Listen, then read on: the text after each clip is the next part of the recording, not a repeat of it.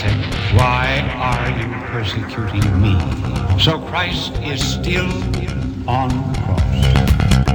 Behold, I stand at the door and knock. If anyone hears my voice and opens the door, I will come into him and eat with him, and he with me. You're listening to Behold the Man with your host, Joe McLean. Everybody says they believe in what you said, but they wag their heads, insisting that your body's just bread. Everybody runs when his presence comes in the sacrament, but the question comes, will you also run, or simply trust in what he said? 'Cause I know your voice, and I know your heart, and I know you're there. 'Cause I know you're golden, golden. I know your voice, and I know your heart, and I know you're there. 'Cause I know you're golden, golden to me. Body from this bread, blood from wine instead, we're told. It's not by accident, it's the sacrament of sacraments. And everybody runs when his presence comes in the sacrament, but the question comes, will you also run, or simply trust in what he said? Hola, buenos dias, ¿qué tal? Welcome back to Behold the Man. I'm your host, Joe McLean. It's great to be back with you this week. If I sound a little funny, that's because I've got a chest cold coming on, and if I still sound funny after that, it's because of the equipment that I've just installed to help try to improve the quality, and hopefully I'll get that tweaked and in line before long. But that intro song was called Golden from the album Golden, produced by Chris Paget. For a link to Chris's website, stop by my website at www.catholichack.com. Just look for the show notes of this Behold the Man episode on Act of the Will. And that's what we're talking about tonight, an act of the will, and how we can utilize that and to sort of meditate on our Lord's act of the will to get us through our most challenging of times. And I'm going to be sharing a bit of some feedback and some communication that I've had with a couple of listeners this week on the show, and we'll talk about that. But before we do, as always, let's begin with a prayer. In the name of the Father, and of the Son, and of the Holy Spirit. Amen. All power and glory be to you, Almighty God, forever and ever. We come to seek your grace, to seek your truth, to praise you, to glorify you, to walk in your ways. And we ask you to renew in us a right spirit, to create in us a clean heart, O Lord, as we stand and sit at your feet. We pray for all those who commit adultery, all those who fornicate, all those who are lost in lust and sin through pornography, and all other, means of sin that separates them from you, our Lord. We pray for all those marriages that have been destroyed by these sins. May God grant them the grace they need to live out their vocation as married couples, for the glory of God, for the sanctification of marriage, for the well-being and salvation of the family, and for the good of all society. We ask Our Lady to intercede for all of us in whatever vocation, whether it's married, the single life, or religious. May Our Lady intercede for us and whisper our names into the ear of her Son perpetually. Hail Mary, full of grace, the Lord is with thee. Blessed art thou amongst women, and blessed is the fruit of thy womb, Jesus. Holy Mary, Mother of God, pray for us sinners, now and at the hour of our death. Amen. In the name of the Father, and of the Son, and of the Holy Spirit. Amen. Well, just this week, I was very blessed to communicate with several people who are listeners to the show. There's two of them that my heart truly goes out to. They're both in some very troubling circumstances. And they're sort of opposite sides of the same coin, so to speak. one of the listeners, both of which are in their marriages are on the rocks. Okay. One was the cause of that, and the other was the recipient of that. One, through fornication, adultery, and pornography and lust has destroyed the marriage, and the other, through their spouse doing the same things, is now in the midst of a divorce, and all of the pain that goes into that. I myself am a product of divorced parents. I can't begin to explain and to tell you of the pain that's involved for children who are in that situation. Children simply do not care if their parents are happy with each other. They don't. Children want to be in the same house as both mom and dad every day. That's prime in the life of a child. They don't understand the complexities of adult relationships. And so to them it's a bit selfish, but it's supposed to be, because we are to persevere through these troubles, to love our spouse until death do us part. We've lost our way in most cases. Now, the good news is there is a way through this. There is a way to get through all this. Through sexual promiscuity, pornography addiction, lust, adultery, marital crisis, you name it, there is a way to get through that. And here's the kicker, okay? Satan whispers into our ear, "You're broken. How could God love you?" Or, these things are so bad that there is just no fixing this. I mean, have you heard Satan whisper this into your ear?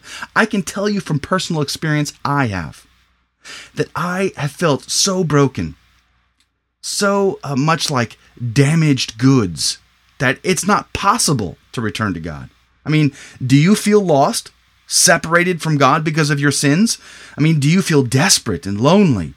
Does desperation and depression set in your life as a result of the way you've lived? Do you feel like damaged goods, too broken to return to God? Do you feel like God could not possibly love you because of what you've done, how you've lived your life? I have. I've shared that story on this podcast many times. I've written about it in articles. I can recall standing at the foot of an old wooden weathered gray cross at Cursillo weekend, just crying my eyes out. How could you love me, Lord? And even though I didn't hear the inner voice, I still overwhelmingly felt God telling me, I loved you so much that I died for you on this cross. Even you, there is a way to get through this sense, this overwhelming sense that this world wants you to believe that you're a hypocrite because you're just a sinner. How could God love you, right? How dare you proclaim Jesus is Lord of your life when you're such a sinner, right? Haven't we all heard this, or haven't we all felt this? Well, the good news is, as I said, there is a way to be reconciled. There's a way through all of this. And yes, it's willpower. One of my favorite sayings from Dr. Scott Hahn is, I would sin like King David if I could repent like King David. David is the only man in all of Scripture to be called a man after God's own heart. That's 1 Samuel chapter 13, verses 13 and 14. This is the very David who has countless, literally hundreds of wives and concubines. He commits adultery with Bathsheba and then murders her husband to cover it all up. That's a man after God's own heart? Really? Well, I got to tell you something. Knowing that, I feel a lot better. Knowing that David and all of his sinfulness, it's still possible to be reconciled to God. So much so that sacred Scripture, divinely inspired by the Holy Spirit, communicates to us today that this man is a man after God's own heart. It makes me feel better because we can read in the Psalms how David pours himself out to God in repentance. And one of the most classic Psalms is Psalm 51. It even starts with a note, at least in my RSV translation. It says, a psalm of David, when Nathan the prophet came to him after he had gone into Bathsheba, after his sin, after he realized of his sin. This is what David writes. This is the heart of this man David. Quote, "Have mercy on me, O God, according to thy steadfast love, according to thy abundant mercy, blot out my transgressions. Wash me thoroughly from my iniquity, and cleanse me from my sin. For I know my transgressions, and my sin is ever before me. Against thee, thee only, have I sinned, and done that which is evil in thy sight, so that thou art justified in thy sentence, and blameless in thy judgment. Behold, I was brought forth in iniquity, and in sin did my mother conceive me. Behold, thou desirest truth in the inward being. Therefore teach me wisdom in my secret heart.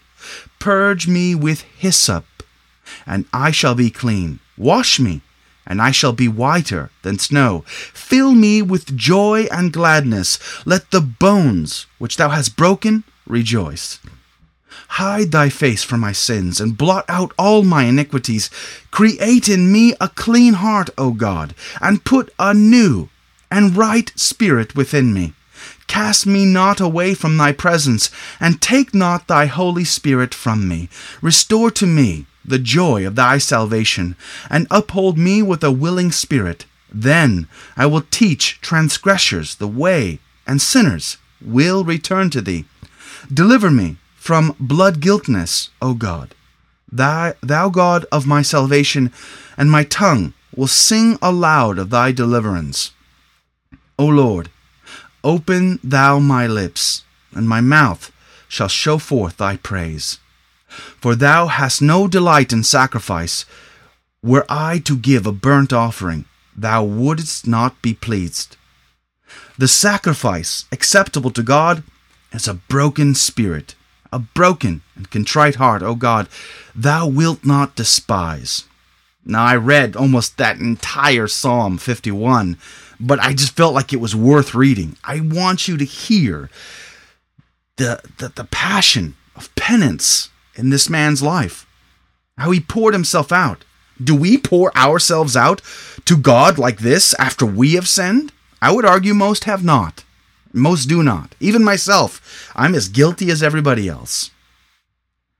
I would sin like David if I could only repent like David. Now, I don't want to sin like David. I have my own sins to deal with. I don't need his too.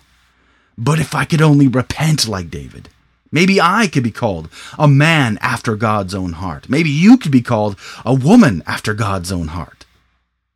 You know, as I said, just this week in corresponding with these listeners, I heard, the desperation, the hopelessness, the sheer gravity and weight of their situations, the yoke that they were bearing. If only they could give that yoke to our Lord, who takes that yoke and gives to us his yoke, which is light and easy.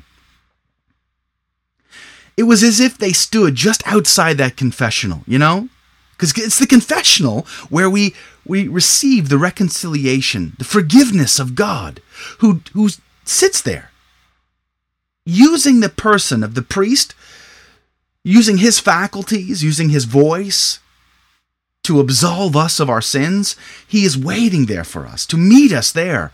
Like our Lord who walked in the garden in the cool of the day in Genesis chapter 3, there to receive confession of Adam and Eve, to dole out penances for sure, but then to reconcile them, to cover their nakedness with the skins of leather. Our Lord, that was a prefigurement of the sacrament of confession that we now enjoy. And it's as if these listeners were standing outside of that confessional and couldn't quite make it inside. One, because they felt too broken to receive God's love. The other, too angry, too bitter, too just filled with rage to forgive others as God forgives them. How sad to stand outside the confessional and never receive that absolution which God desperately desires to give to us. Do we step outside the boat like St. Peter? With sheer willpower, stepping outside of that boat, keeping his eyes fixed on our Lord, but the moment he looks at the storm, he starts to sink, and our Lord has to rescue him? Isn't that all of our lives? I mean, that is an example of human potential of willpower in God, placing our trust in God, trusting Him in the midst of all of the storm that's raging around us, just trusting in Him and receiving that grace from Him to even walk on water like St. Peter did.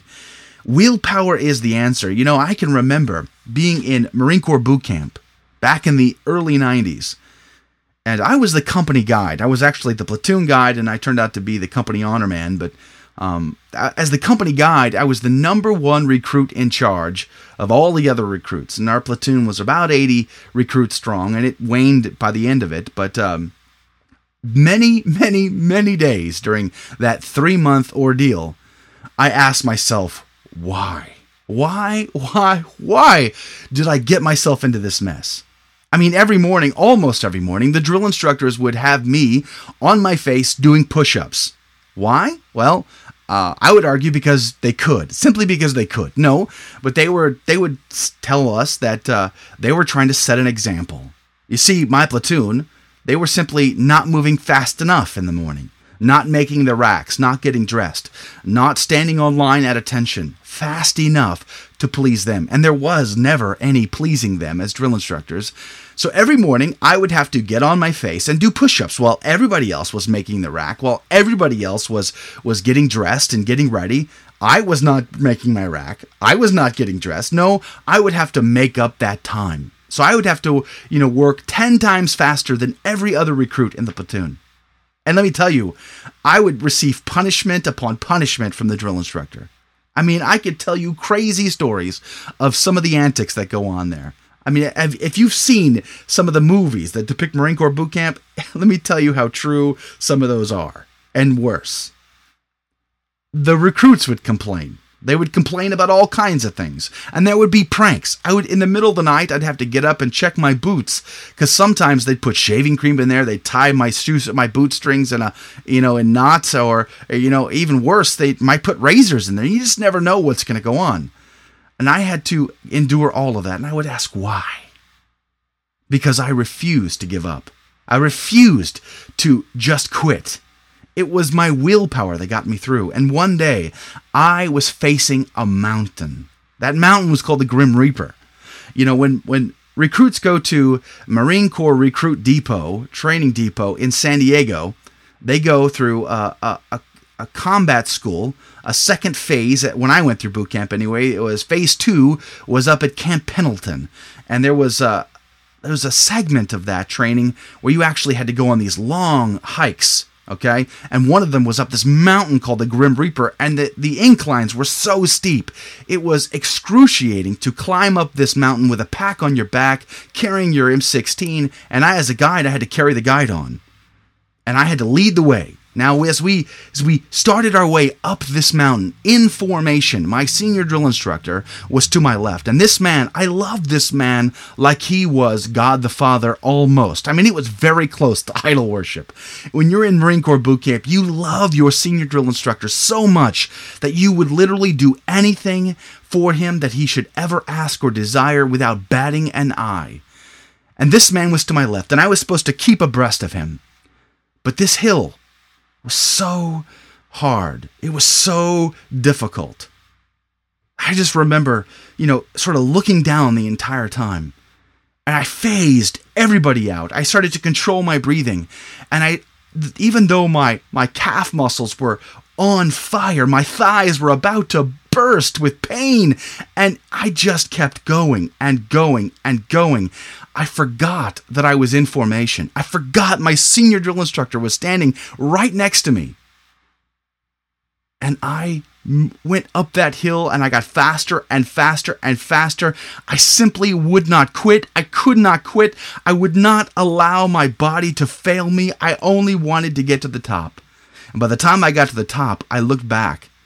I had left everybody behind, including my senior drill instructor, who was trying to keep up with me.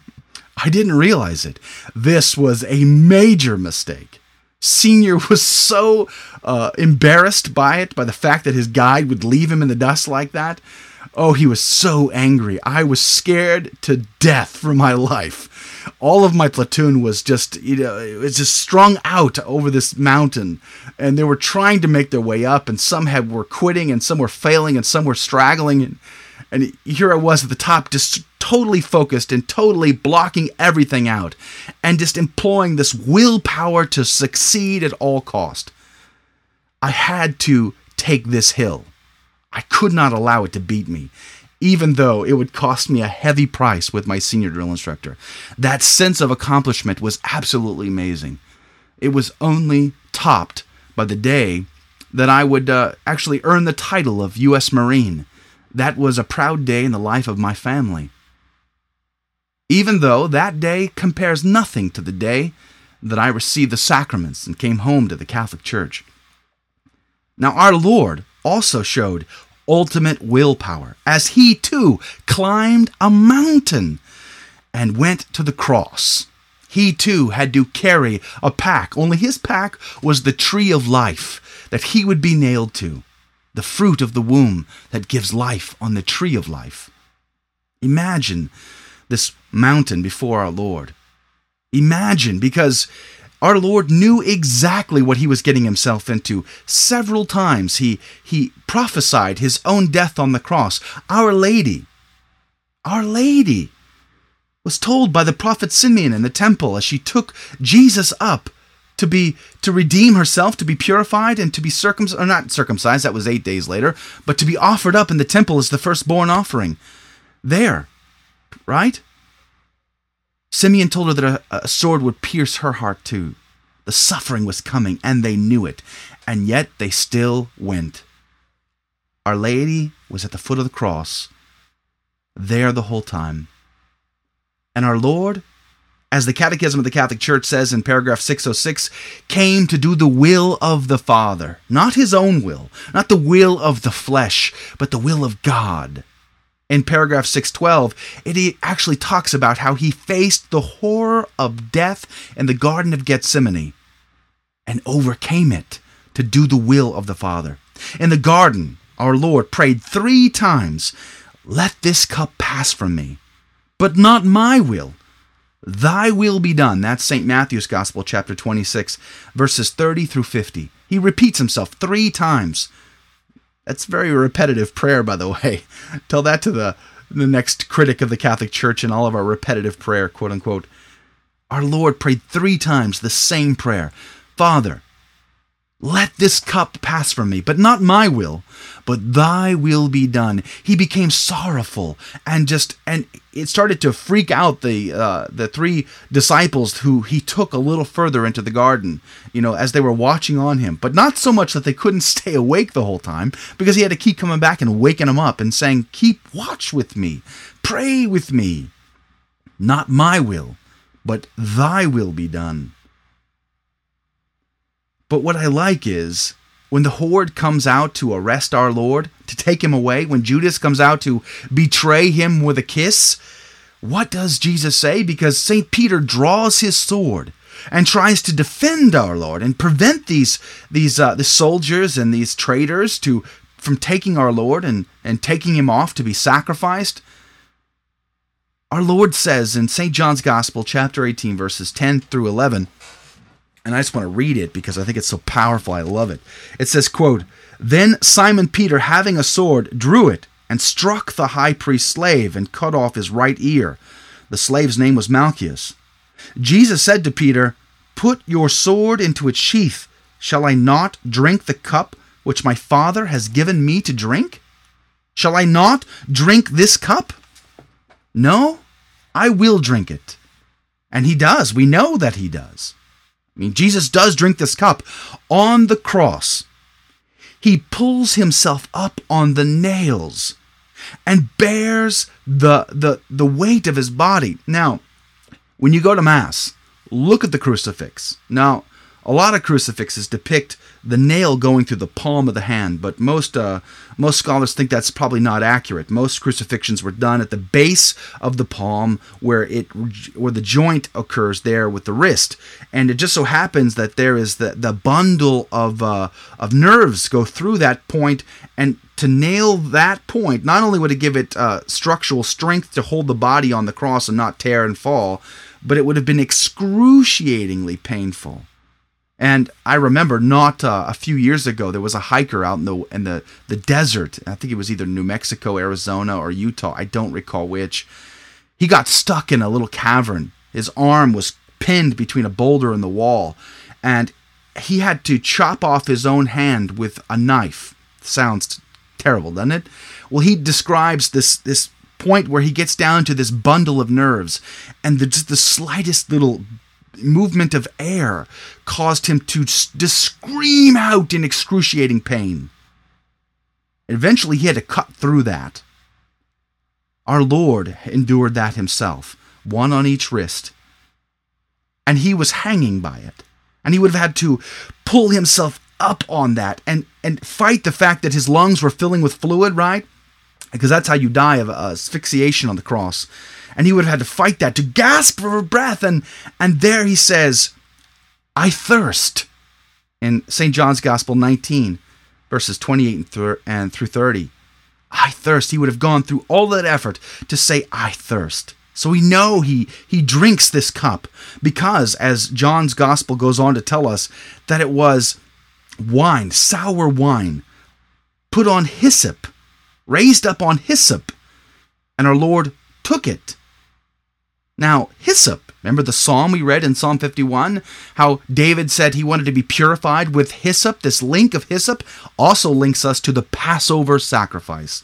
And when our Lord takes this sour wine on hyssop, he proclaims, it is finished. Tetelestai in the Greek. It means it's consummated, which is very interesting because in the Passover liturgy, there are 4 cups. The third cup is the cup of blessing, which we read about in the Passover account, the Last Supper account in the Gospels. But that fourth cup, which our Lord didn't drink in the upper room, because we know he sang a hymn, which was the Great Hallel, and then he goes out to the Garden of Gethsemane, and so he never drinks that fourth cup. He never finishes the Passover meal because he finishes it here on the cross when he drinks this fourth cup raised up on hyssop, and he proclaims, Tetelestai, it is finished. This is the fourth cup of the Passover. This is the cup of consummation. This is why he says it is consummated. This fourth cup is the cup which our Lord gives in total obedience to the Father. As he says to St. Peter in the garden, shall I not drink the cup that my Father has given me to drink? And now we know he does drink that cup, the cup of total obedience, because he lays down his life for everyone in all the world. This is why St. Paul tells us in Philippians chapter 2, verses 6 through 8, quote, who, though he was in the form of God, did not count equality with God a thing to be grasped, but emptied himself, taking the form of a servant, being born in the likeness of men, and being found in human form, he humbled himself and became obedient unto death, even death on a cross. Therefore God has highly exalted him and bestowed on him the name which is above every name, that at the name of Jesus every knee should bow, in heaven and on earth and under the earth, and every tongue confess that Jesus Christ is Lord, to the glory of God the Father. Are you staring at a mountain right now? Are you faced with such dire circumstances that you feel broken, ashamed, or hurt, angry? How can I forgive when I am so hurt and so wronged and victimized? Pray, reconcile. God is waiting for you in the confession. Angry? Feel like you can't? Do it anyway. A sheer act of will. Pray for the grace to forgive as God forgives you. Can't do that? Then pray for the grace to pray for the grace. But do it out of an act of willpower. Ephesians chapter 5, we are told, therefore, be imitators of God as beloved children, and walk in love as Christ loved us and gave himself up for us, a fragrant offering and sacrifice to God. By sheer willpower, he became obedient, and through his perfect act of obedience, he unties the knot that Adam tied in his disobedience and his cowardice. Use your willpower to be reconciled today. Until next time, God bless you. From the Catholic Underground. Faith on Digital.